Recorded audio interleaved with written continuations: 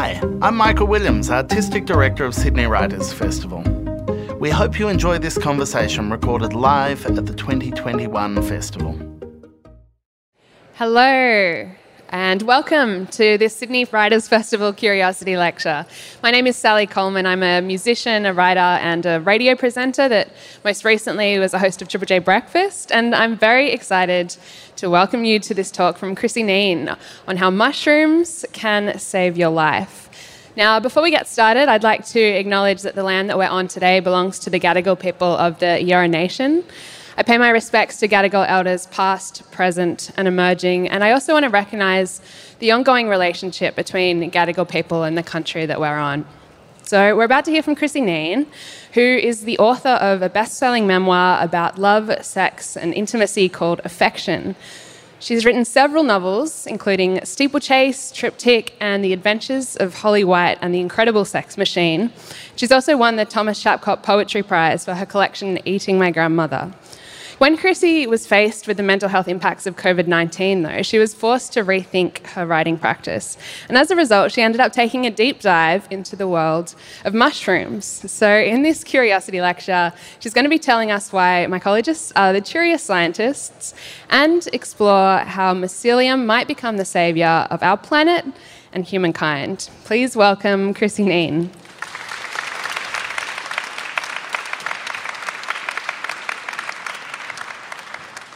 Hello, everybody. I will also acknowledge the traditional owners of the land that we are standing on here and pay my respects to elders past, present and emerging. So, here is a confession. I have terrible performance anxiety. I have pretty bad general anxiety and a big whack of depression as well. When I was asked if I could do one of these curiosity lectures, I had a panic attack.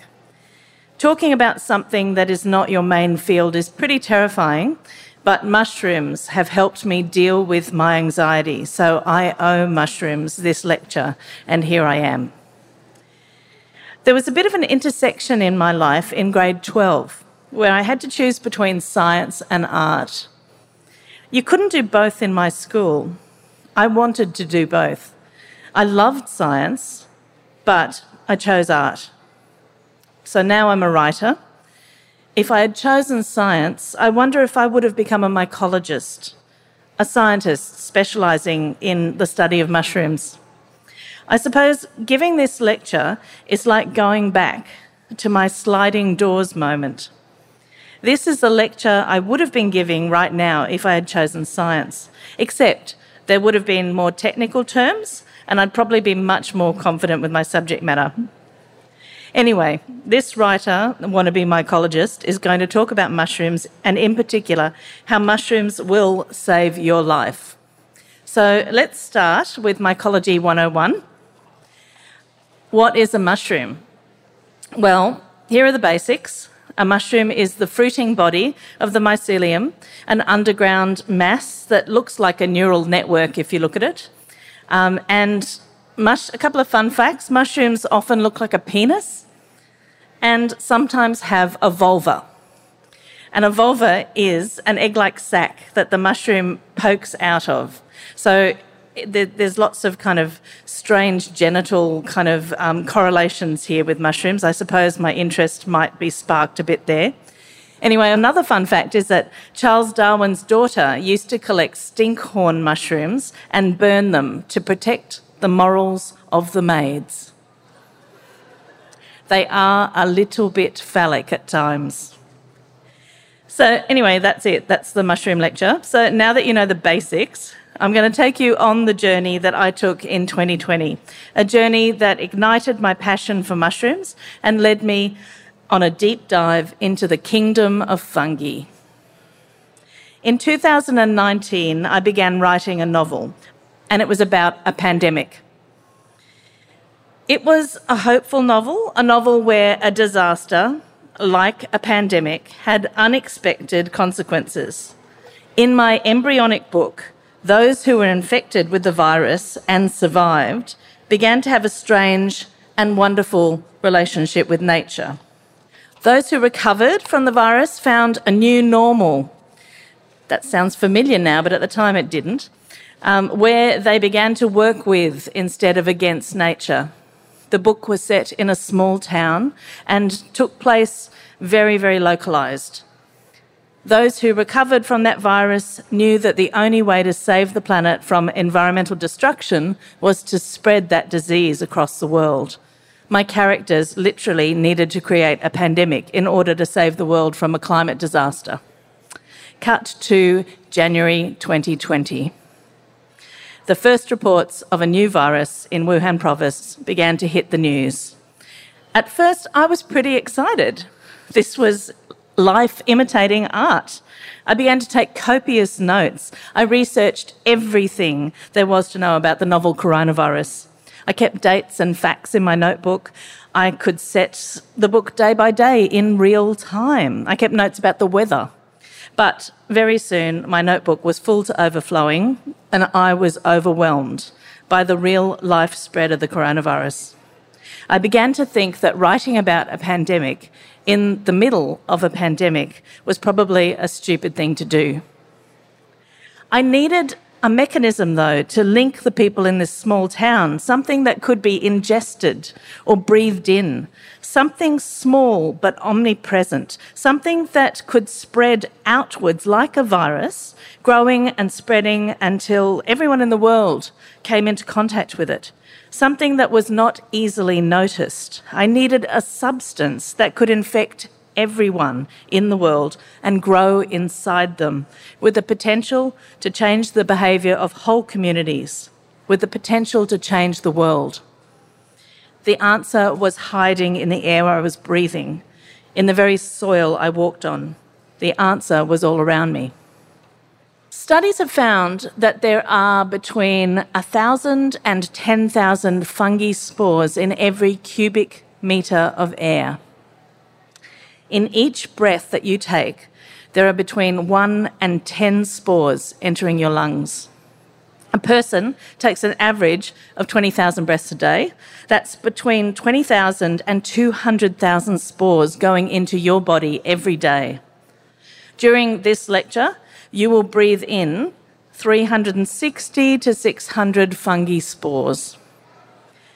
Now, some writers do research in the library, but I'm more of a method writer.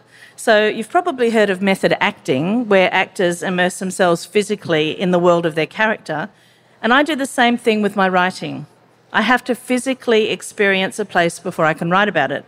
I have to touch a thing, smell it, pull it apart before I put it in a book. Because of this, when I decided to use mushrooms instead of a virus to spread the genetic material in my book, I decided to sign up for an online mushroom growing course, and this course literally changed my life. So this is the hands-on bit. I've got all this stuff here, and I'm going to teach you what I learnt in my course for $150 for free. So you need a plastic container to mix stuff in. You need some water. And you need paper pellets. This is kitty litter. All it is recycled paper pellets. Don't choose the one that has any extra added bits and bobs. It's just recycled paper in pellets. And you need some regular dishwashing liquid. And then you need some plastic lunch bags. And the other thing that you need is micropore tape. This is the tape that you put on your skin if you have a cut, and it allows the cut to breathe, but it keeps all the germs out. Okay, I'm going to show you what you do. It's so simple. Oh, you also need some mushrooms. I haven't brought the mushrooms here, but what you need to do is to go to Coles or Aldi, I think, has them, and get oyster mushrooms. They're really virulent. They grow against all odds. So get some oyster mushrooms, cut off the tops, cut them up, eat them, keep the stems. Chop the stems into little 1 centimetre pieces, and that's all you need to grow your own mushrooms pretty much forever. This is called cloning. So you chuck a bunch of those kitty litter pellets into your container. You crack some water.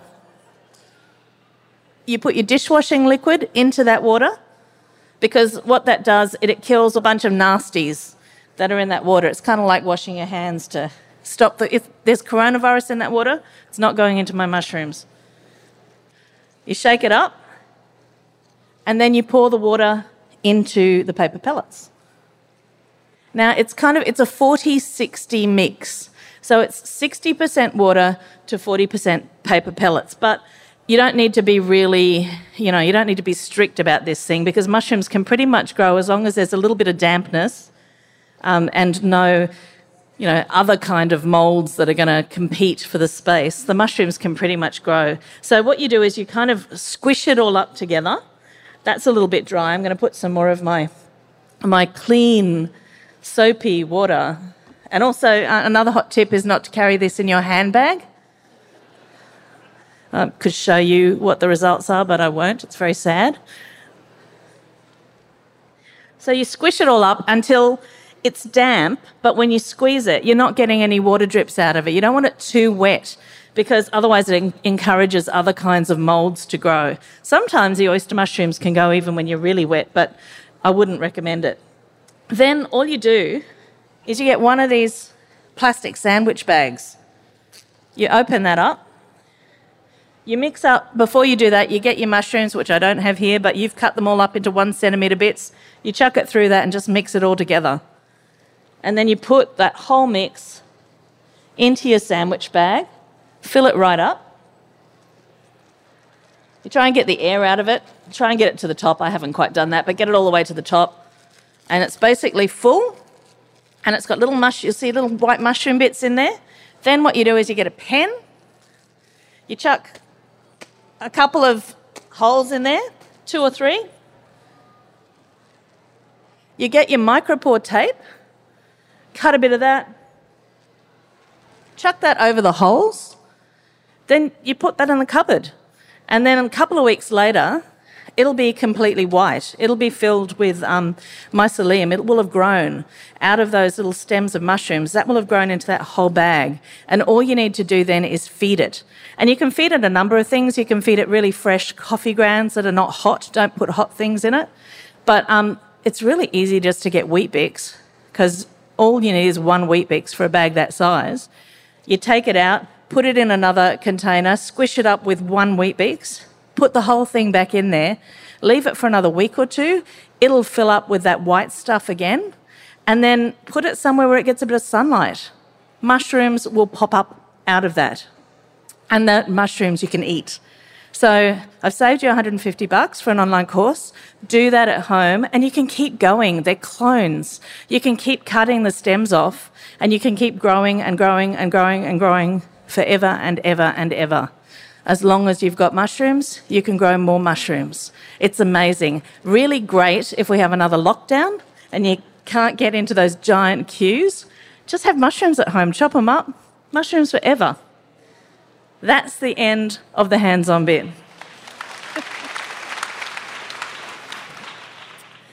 If you just go away with that, that's good enough, I think. But I'm going to tell you more. On the evolutionary tree, mushrooms are closer to humans than they are to plants. They're a kingdom all of their own. But they breathe oxygen just like we do. And they digest food like we do, only instead of putting the food into the bodies and digesting the food from the inside out, what they do is they lie in their food and digest it from the outside in. So they're also pretty fleshy, which is why some people look at mushrooms with a bit of disgust. There's actually quite a few people who are phobic.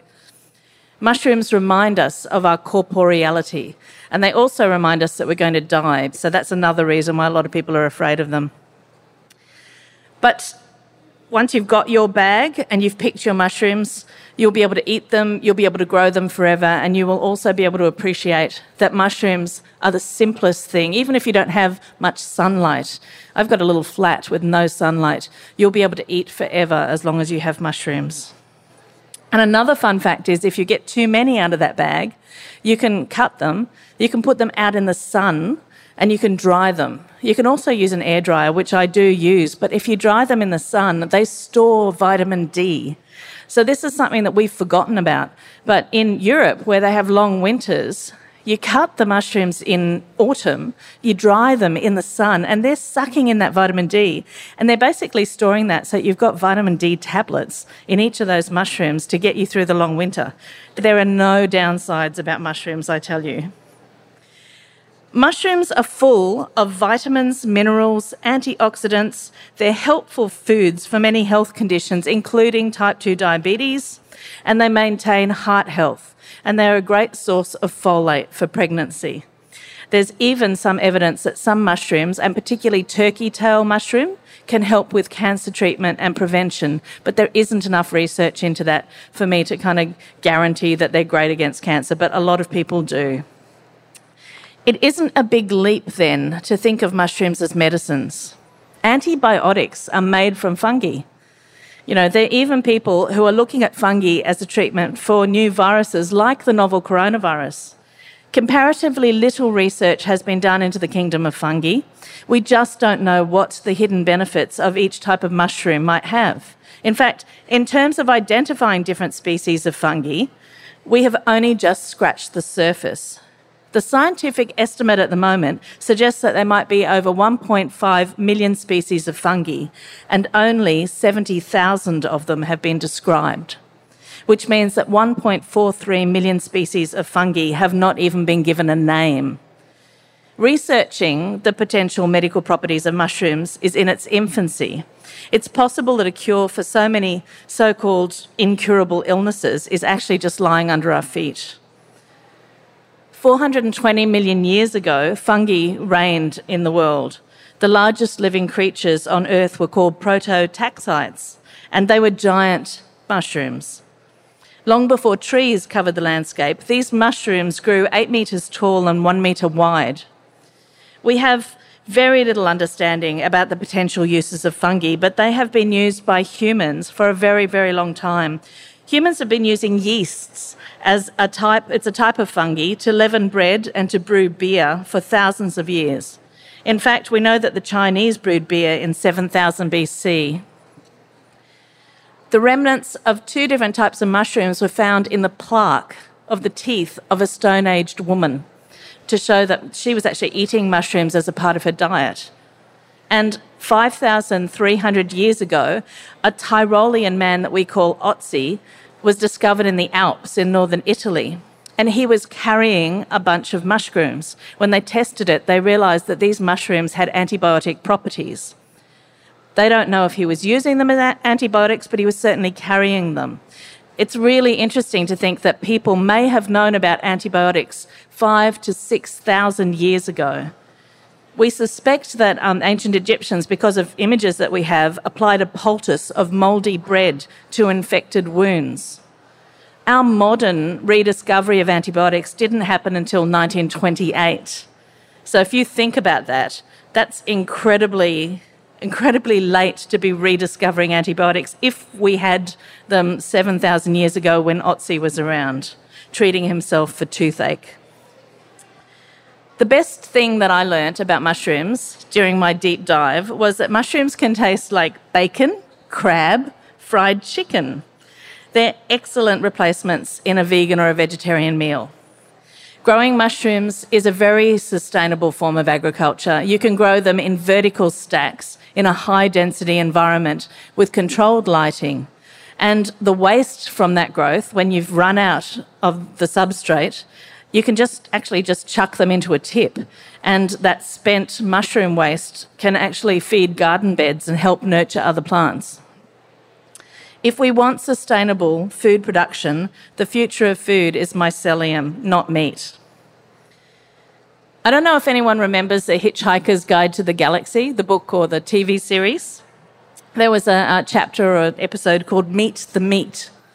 It features a genetically engineered animal that wants to be eaten.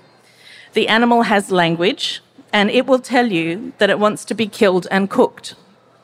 It made for a very uncomfortable dinner for Arthur Dent.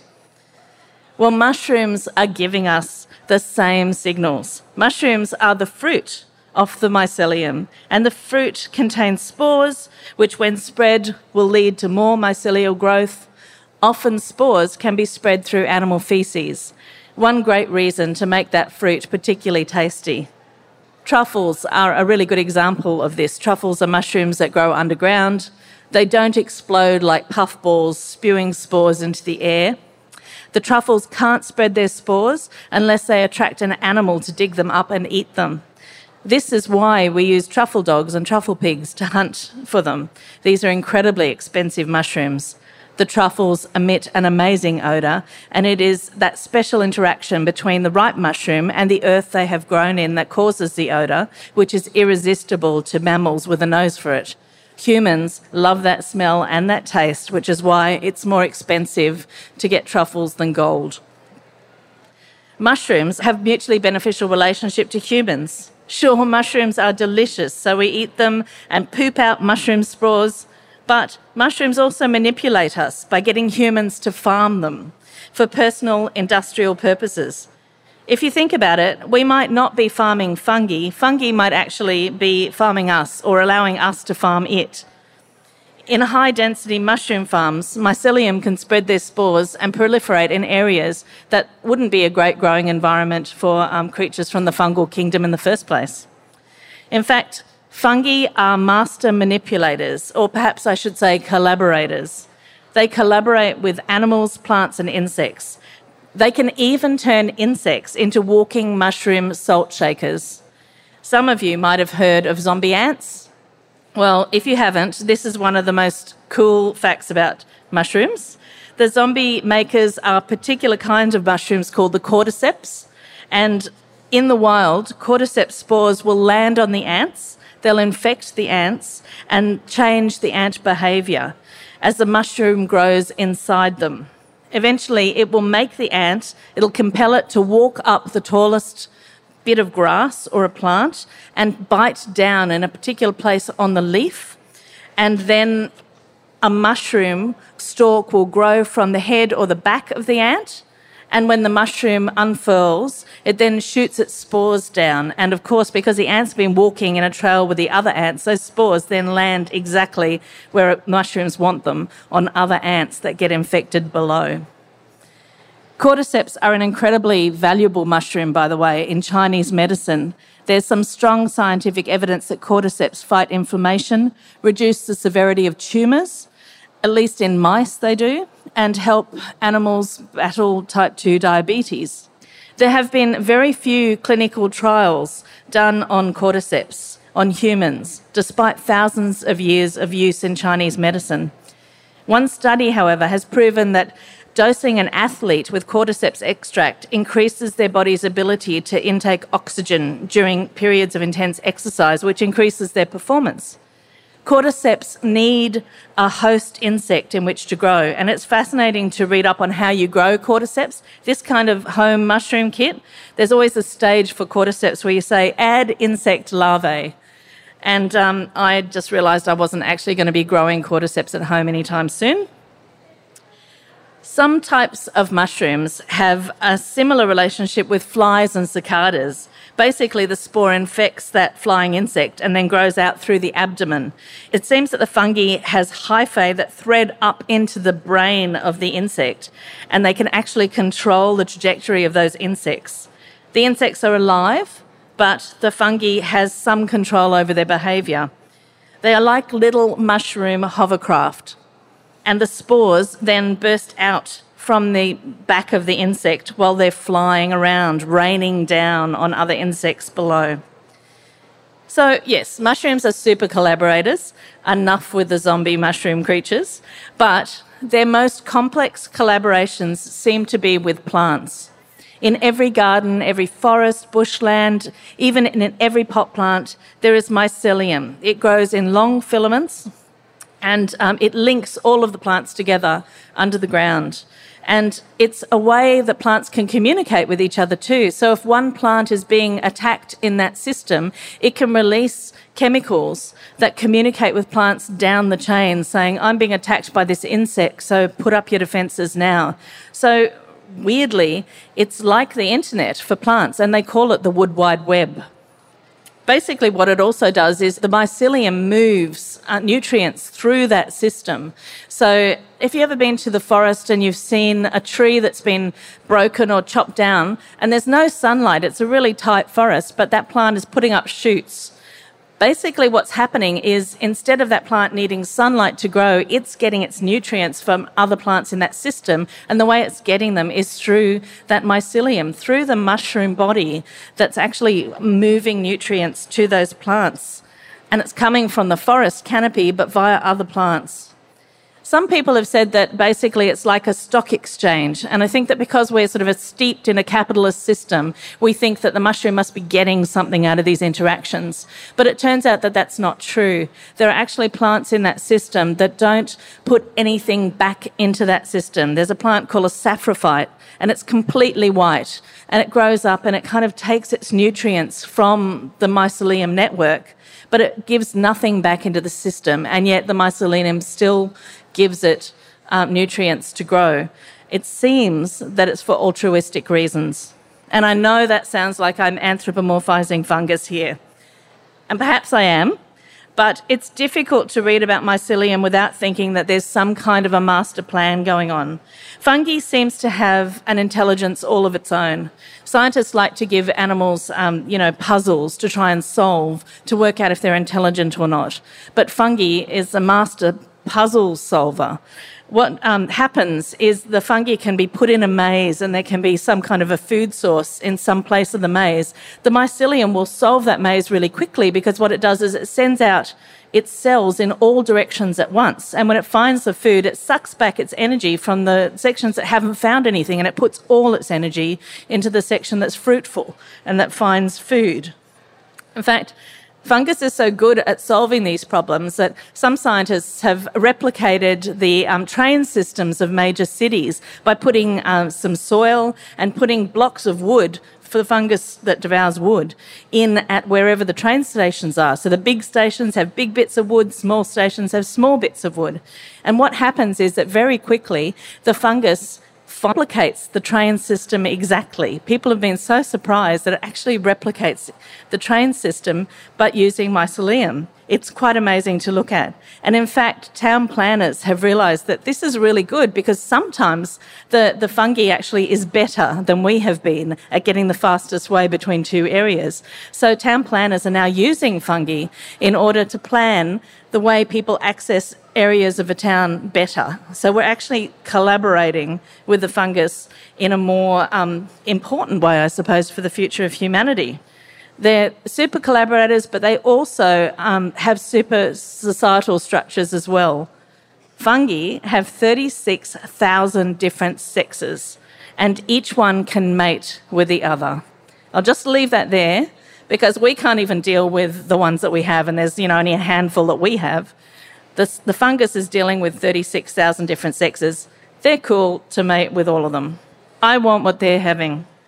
So mushrooms are amazing. I think we've established that. But how exactly did they save my life? Well, as my very specific performance anxiety, I also have pretty major depression and anxiety as well. And I've been wrestling with this for years. But just before the pandemic hit, I was in a pretty bad way. My sister lives in southern New South Wales, and in January 2020, she'd been camping on the beach with her 3 dogs to escape the fires which burned out all the towns around her. The year before this, my father in Tasmania had the boat packed and ready to flee as his home was threatened by fire. Straight after that, my mother in central Queensland was in the way of a giant fire.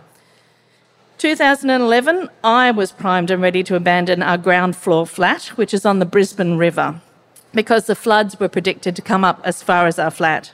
They didn't, but we were isolated and without food and power for days.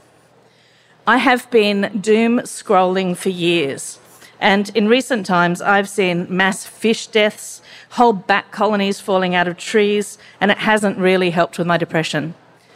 All the scientists I know are depressed, and for very valid reasons. The state of the world is terrible, and climate change is real, immediate, and it's too late to go back to the way it was. But strangely, mycologists seem to be very cheerful. It's tempting to think that mycologists might just be microdosing on magic mushrooms, and maybe they are. They wouldn't be able to tell you because psilocybin mushrooms are still a banned substance in many places. I wouldn't be able to tell you, for instance, if I were microdosing on magic mushrooms even now. I'm sorry that I'm not able to tell you about that from personal experience.